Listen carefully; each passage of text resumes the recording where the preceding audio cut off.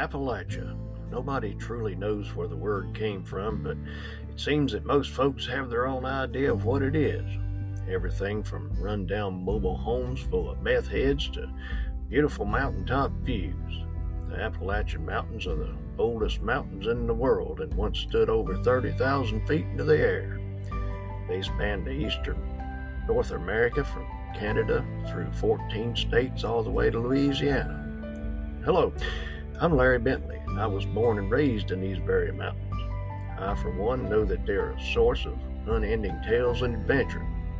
I also know that the views of an Appalachian as to what happens outside these mountains is a bit different than one might think.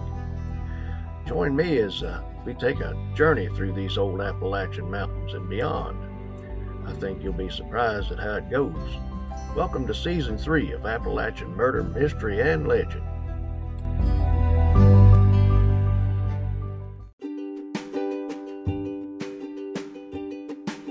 Friends, we're finally back. How you doing today? Thank you so much. It's good to see you today, and thank you so much for stopping by, and thank you for supporting the podcast like you do. I couldn't be more appreciative. Or more surprised by how we're doing here. But let's get right into it. The Isles of Shoals are a group of islands, small islands, situated about 6 miles off the east coast of Maine and New Hampshire. They actually straddle the border of Maine and New Hampshire. I know, what in the world do these islands have to do with the Appalachian Mountains? Well, it ain't hillbilly life, but technically that part of the country has beaches that shoot straight up out of the water. Maybe not as apparent as when you go up to Nova Scotia and have a look around, but those islands are actually the tops of sunken Appalachian mountains. Now, one of these islands is called Smuttynose Island, and it holds a pretty dark story. It got its name from fishermen who sailed past it, saying it looked a lot like the smutty nose of some ugly sea monster sticking up out of the water. They were referring to the overgrowth of seaweed growing out of one end of the island, making it look like a dirty running nose. That's only 25 acres, but apparently not even a 25-acre mountaintop surrounded by water can stop the oddities of the Appalachian Mountains.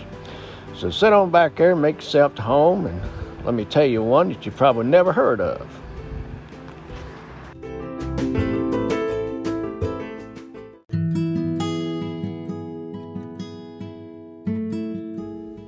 Now, John Hontford and his wife Marion came from Norway back in 1868. They were the only people that lived on Smuttynose Island there in the Isles of Shoals.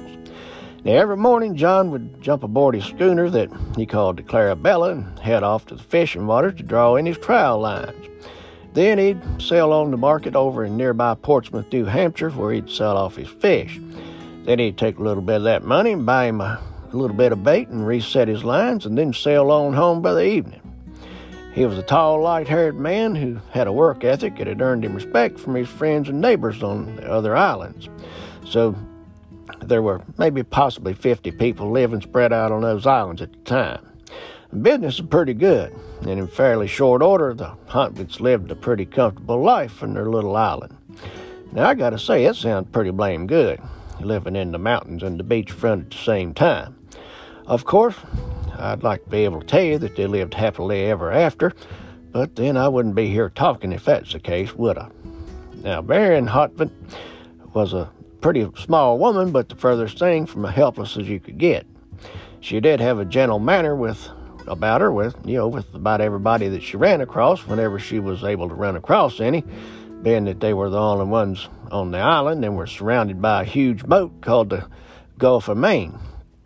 She kept their little cottage in top shape while her husband was out earning a living, and she loved her flowers that she kept on the shelves in the windows where they could get good sunlight.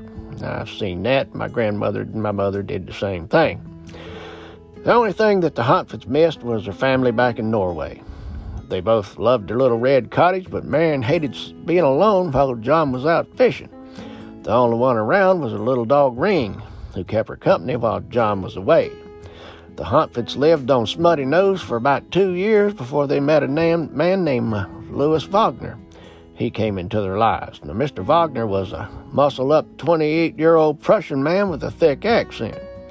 Now, I myself don't know any Prussians personally, but there was a belief at the time that Prussians were troublemakers and everybody automatically puffed up around them. That was made even worse at the advent of the world wars that came later.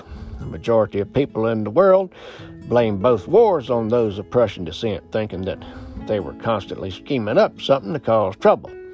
In reality, from what I've gathered reading about it, Prussians have a very unique culture, and most likely they're just pretty much misunderstood all around. But Lewis seemed friendly enough to the Hontveds, even though everybody else saw him as a walking, troublemaking misfit of a mystery. He never would say anything about where he'd come from, and some folks thought that he was always showing up out of nowhere like Lurch on the Addams Family, or sitting off in a corner somewhere, eavesdropping on every word they said, all the while acting like he just didn't care and wasn't paying attention to what they were doing. Mr. Wagner fished from Star, Malaga, and Cedar Islands, which were technically part of Smuttynose, but separated by shallow waters that they call backwater ways. So it wasn't long before the three of them became close friends, and most folks thought of them as two brothers and a sister. In May of 1871, Marion's plum tickled pink at the arrival of her sister, Karen Christensen, from Norway. Karen had lost her live-in lover in Norway and was pretty blame upset over it. I know, live-in lover, 1871. Well, Norway has always been a little bit different when it comes to that type of thing, and it was way ahead of the curve on that one, you might say. But Marion was pretty sure that she could snap her sister out of what was called then a melancholy. Today it's called depression. A few weeks after she got to Smuttynose, Karen got a job as a live-in maid with a family on Appledore Island, which happens to be the biggest island of the Isles of Shoals. A year later, John's business had kept right on growing, so he decided to hire Louis Wagner in June of 1872. Now, Louis was more than happy to join up with John because, try as he might, he just couldn't get the hang of the fishing trade and struggled to make it. It seems that there was more than a little bit of "I ain't buying no blame fish from no Prussian" maybe going around too, from what I could read into it. Not only did he hire Louis, but he gave him his own room right there in the Hontveds' house, and now it seemed more than ever like he was part of the family. But by October of that year, fishing started dropping off, and John found himself with more help than he needed, because his brother Matthew had apparently heard that John was doing pretty good over on the island and decided he'd come over from Norway and live on Smuttynose too. So with Matthew came Marion's brother Ivan Christensen and his wife Aneth. I guess they heard that the fishing was good too. Ivan was a tall, well-built man, and his wife was just plain beautiful, with blue eyes and thick blonde hair that fell all the way to her knees. They had been married since Christmas of that year. Now, the new arrivals were welcomed by John and Marion, and the five lived together in the cottage. Ivan and Matthew went to work for John, and Aneth helped Marion keep house. Louis Wagner stayed on with the Hontveds for about 5 more weeks, and then went to work as a hand on another fishing schooner named the Addison Gilbert, and he left Smuttynose that November. The Hontveds hated to see him go, but they were happy that they were able to help the friend when he needed it. But for some reason, just like before, Mr. Wagner's luck took another nosedive. The Addison Gilbert was wrecked, and Louis was reduced to working along the Portsmouth wharves. And that, my good friends, was long, hard, low-paying, back-breaking work. He earned so little that he was barely managed to pay room and board to the Johnsons, who he was now staying with. By March of 1873, he was in pretty bad shape. His only pair of shoes were worn plumb out, his clothes were tattered, and he owed 3 weeks' rent. Folks, that's what you call down and out. Now, after a long and unusually hard winter, spring finally sprung, and the sun rose in the clear blue sky as John, Matthew, and Ivan set sail that morning of March 5th, 1873. It looked like another perfect day to haul in a catch. They planned to draw in the trial lines and go sell the day's catch in Portsmouth. Then buy bait, which was coming in on the early train from Boston, go out, reset the lines, and head on home. Same as always. Once they got out on the water, they met a neighbor and asked him to stop by Smuttynose and tell the women that the winds had changed in their favor of sailing directly to the mainland so that they wouldn't be swinging by and leave one of the men on the island like he had been doing. They'd be home later that evening. They'd been swinging by, and dropping off one of them, and then the other two went to sell the catch, so the women wouldn't be there long. It was late that afternoon before the women got the message and had already got supper ready. So they decided to keep it hot until the men came home. Karen was now living on Smuttynose too, because she had left her live-in job to take a job as a seamstress in Boston, and she was staying with the family for, a spell before she moved on to Boston. When the Clarabella docked in Portsmouth early that evening, Louis Wagner was there to tie the boat off. He asked John and the others if they'd be heading back to Smuttynose that evening, which was a question they thought was pretty odd, but didn't raise any suspicion. John said that they'd be heading back home if the bait came in on schedule, but if it was late, they would probably stay in port and bait their trowel lines and head on home in the morning. He then asked Mr. Wagner to help bait the lines, which in some instances could take all night, depending on the situation. And Mr. Wagner said that he'd be glad to, and then he left the wharf. It was about 7:30 in the evening, and that was the last that anybody saw of Louis Wagner in Portsmouth. He apparently learned that the bait didn't arrive on the early train, and knowing how good John's business was, came up with an off-the-wall plan to head on over to Smuttynose and rob the Hotfits clean before the men got home. Somewhere along the bank of the Piscataqua River, Mr. Wagner stole a dory, which back then looked a whole lot like an oversized canoe with a flat bottom. The owner had just replaced the worn-out thole pins an hour before it went missing, and the thole pins being what the oar slides into to keep it in place while you row your ass off to get where you're going. Now, Mr. Wagner then performed what might be thought of today as a rowing feat for the ages. He rowed 12 miles out to sea to the Isles of Shoals and straight to Smuttynose Island. Now, rowing 12 miles for folks back then wasn't by far impossible. In fact, Mr. Honvet had made the 3-hour one-way rowing trip dozens of times, so it wasn't hard to think that a man in dire straits would have enough oomph to pull it off. Now, it's about 10 o'clock at night. The three women back at the Honvet house decided that they weren't going to wait up any longer. So I imagine by then supper was starting to get cold, and they were ready to, give the men down the road when they did get home. So they slipped in their nightgowns, and Marion fixed a bed for Karen in the kitchen, where it was warmer than the bedrooms, she and Aneth, and then went to an adjoining bedroom to get a little sleep. Long about the time they were doing that, up rode Louis Wagner in the dory that the owner was tearing the country apart back on the mainland looking for. Now, rather than land in the cove where the Clarabella was usually tied off, he rowed all the way around to the far side of the island and slid out on the rocky shore like a snake in the grass. He stood on the rocks and stared at the Honfit's cottage for a few hours. He really must have been determined, folks, because even though it was springtime, the seas were calm, there was still some snow on the ground, and that was what we call in the mountains blue-ass cold. After the light showing in the windows went to black, he gave it another hour or so until he figured the women were all asleep. Then he trundled up the mountain slope like he was walking up the church steps and right to the front door of the house. Now, this ain't gonna get no better, folks. I'll be right back. You're listening to Appalachian Murder, Mystery, and Legend with Larry Bentley.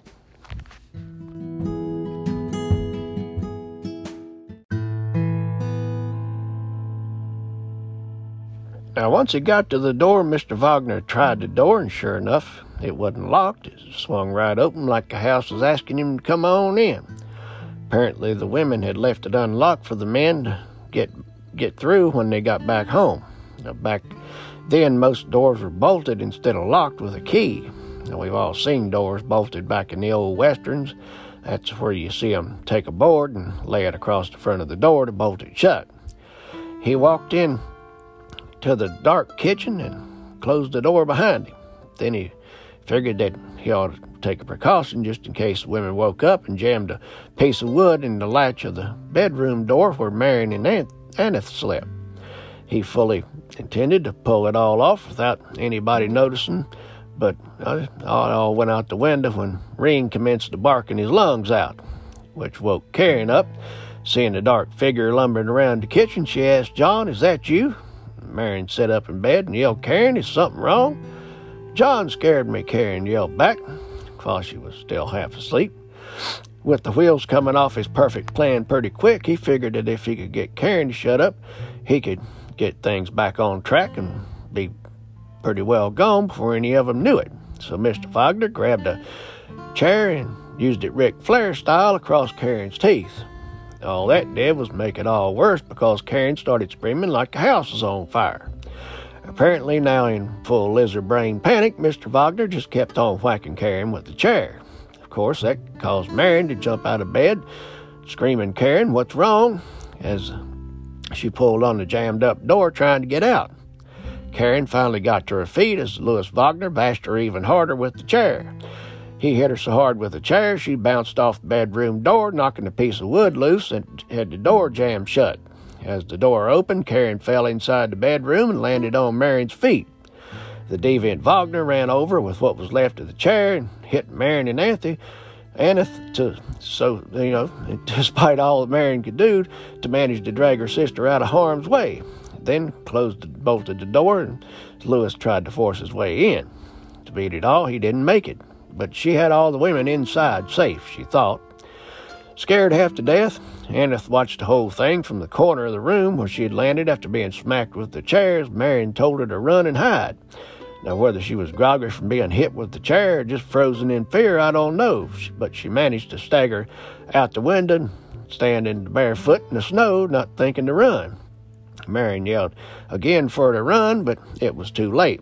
Mr. Wagner had gave up on trying to get in the bolted room and apparently circled around to try the window.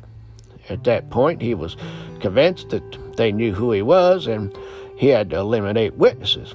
As it turned out, nobody had seen who he was, and he could have just ran for it.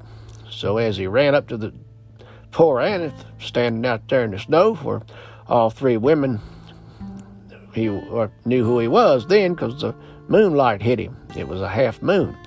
And then Aneth screamed, "Louis!" Now, Marion was shocked to see what the man did next. The man that she had accepted as her own.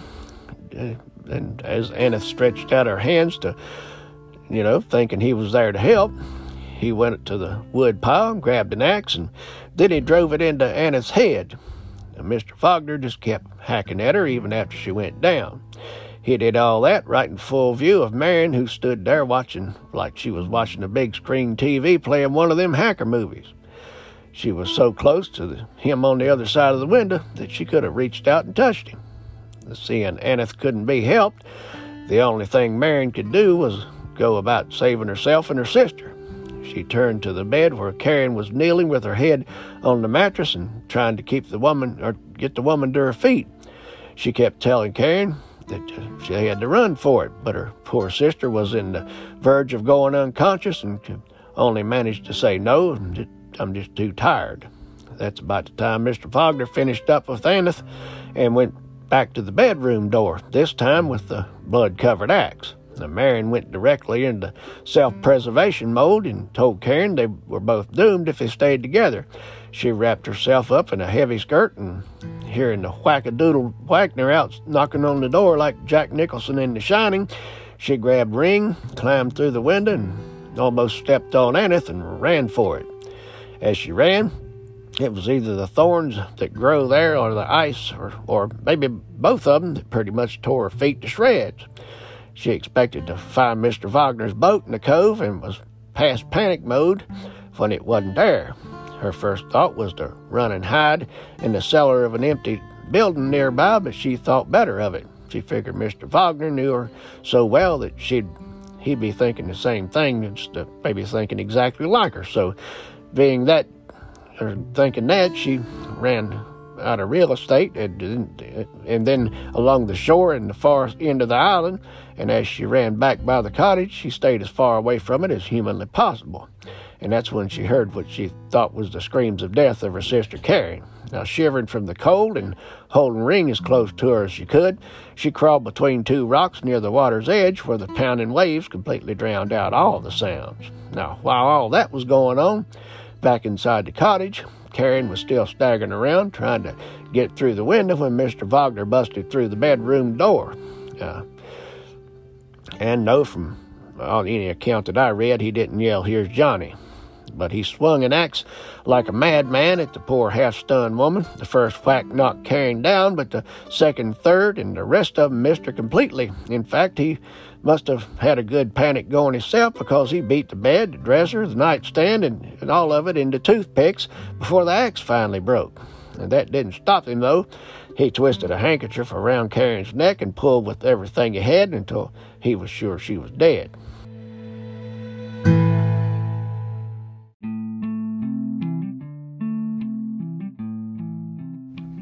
I imagine it was about now that Mr. Wagner really got worried once he saw Marion had got away. It wasn't hard to tell how right Marion was about him, looking in and around all the buildings, and because he left a bloody trail and footprints around between and through every building on the island trying to find her. He hunted her for as long as he could, but he finally had to give up on it after he figured out that it was getting dark or getting late, and if he wanted to still get out of there while it was dark, he had to go on.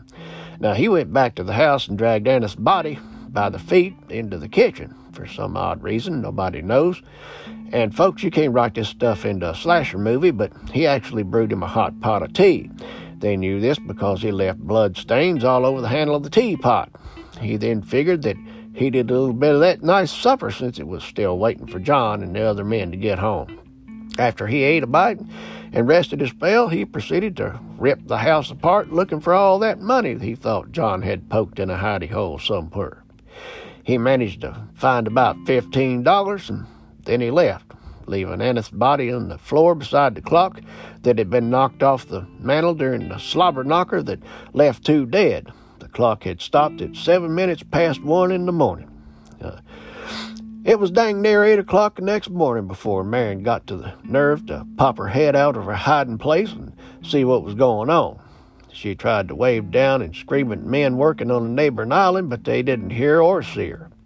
She finally had to walk across the shallow breakwater that goes between Smuttynose and Malaga to wave her arms and yell for help for the children of George Ingersburden, who were playing in the outside of Appledore.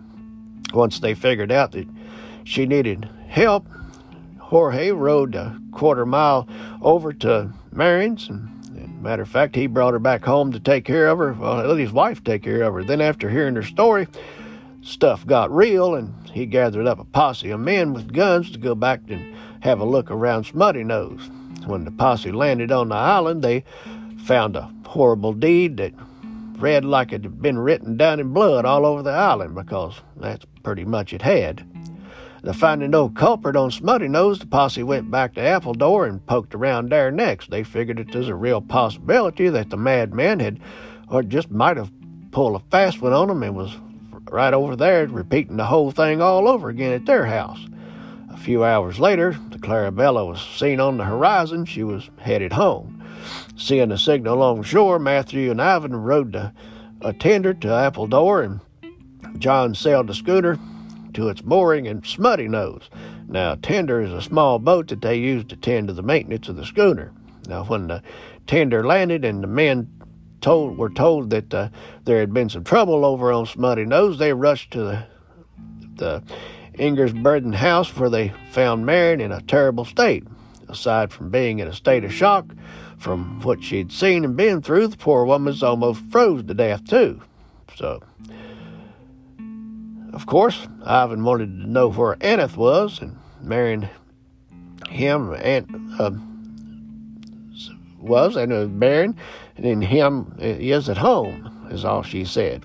She said, Aneth is at home. And Ivan and Matthew then rode the tender over to hell-bent for leather for Smuttynose. They landed at the same time as John, and the three men ran up to the house to see what was going on. Now, Ivan pushed the door open and entered the kitchen. There, lying on the floor with her long gold hair matted in a pool of dry blood, was his wife. He pretty much just covered his face, crying, and went out the door and fell over in shock, landing in the snow.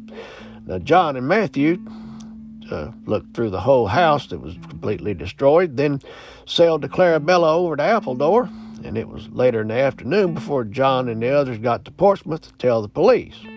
The story spread fast. A description of Louis Wagner was telegraphed to the police all over the coastal states, and the evening newspapers were filled with all the gory details, just like all the news always is.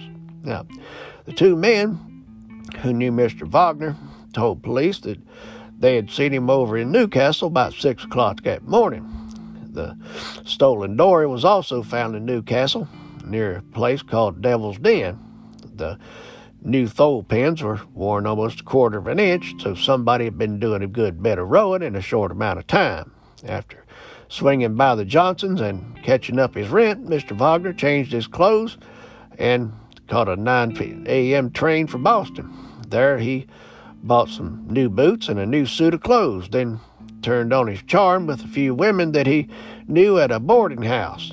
John Huntford must have told police where Mr. Wagner liked to hang out, because that evening Boston police found him and arrested him. And he was wearing his new suit over his old clothes and didn't fight, resist, or say very much of anything as they drug him off to jail. Now, the next day, Mr. Wagner was dragged from jail to the Boston depot for the trip to Portsmouth. He was followed by a crowd of about 500 pissed-off people demanding his head on a silver platter.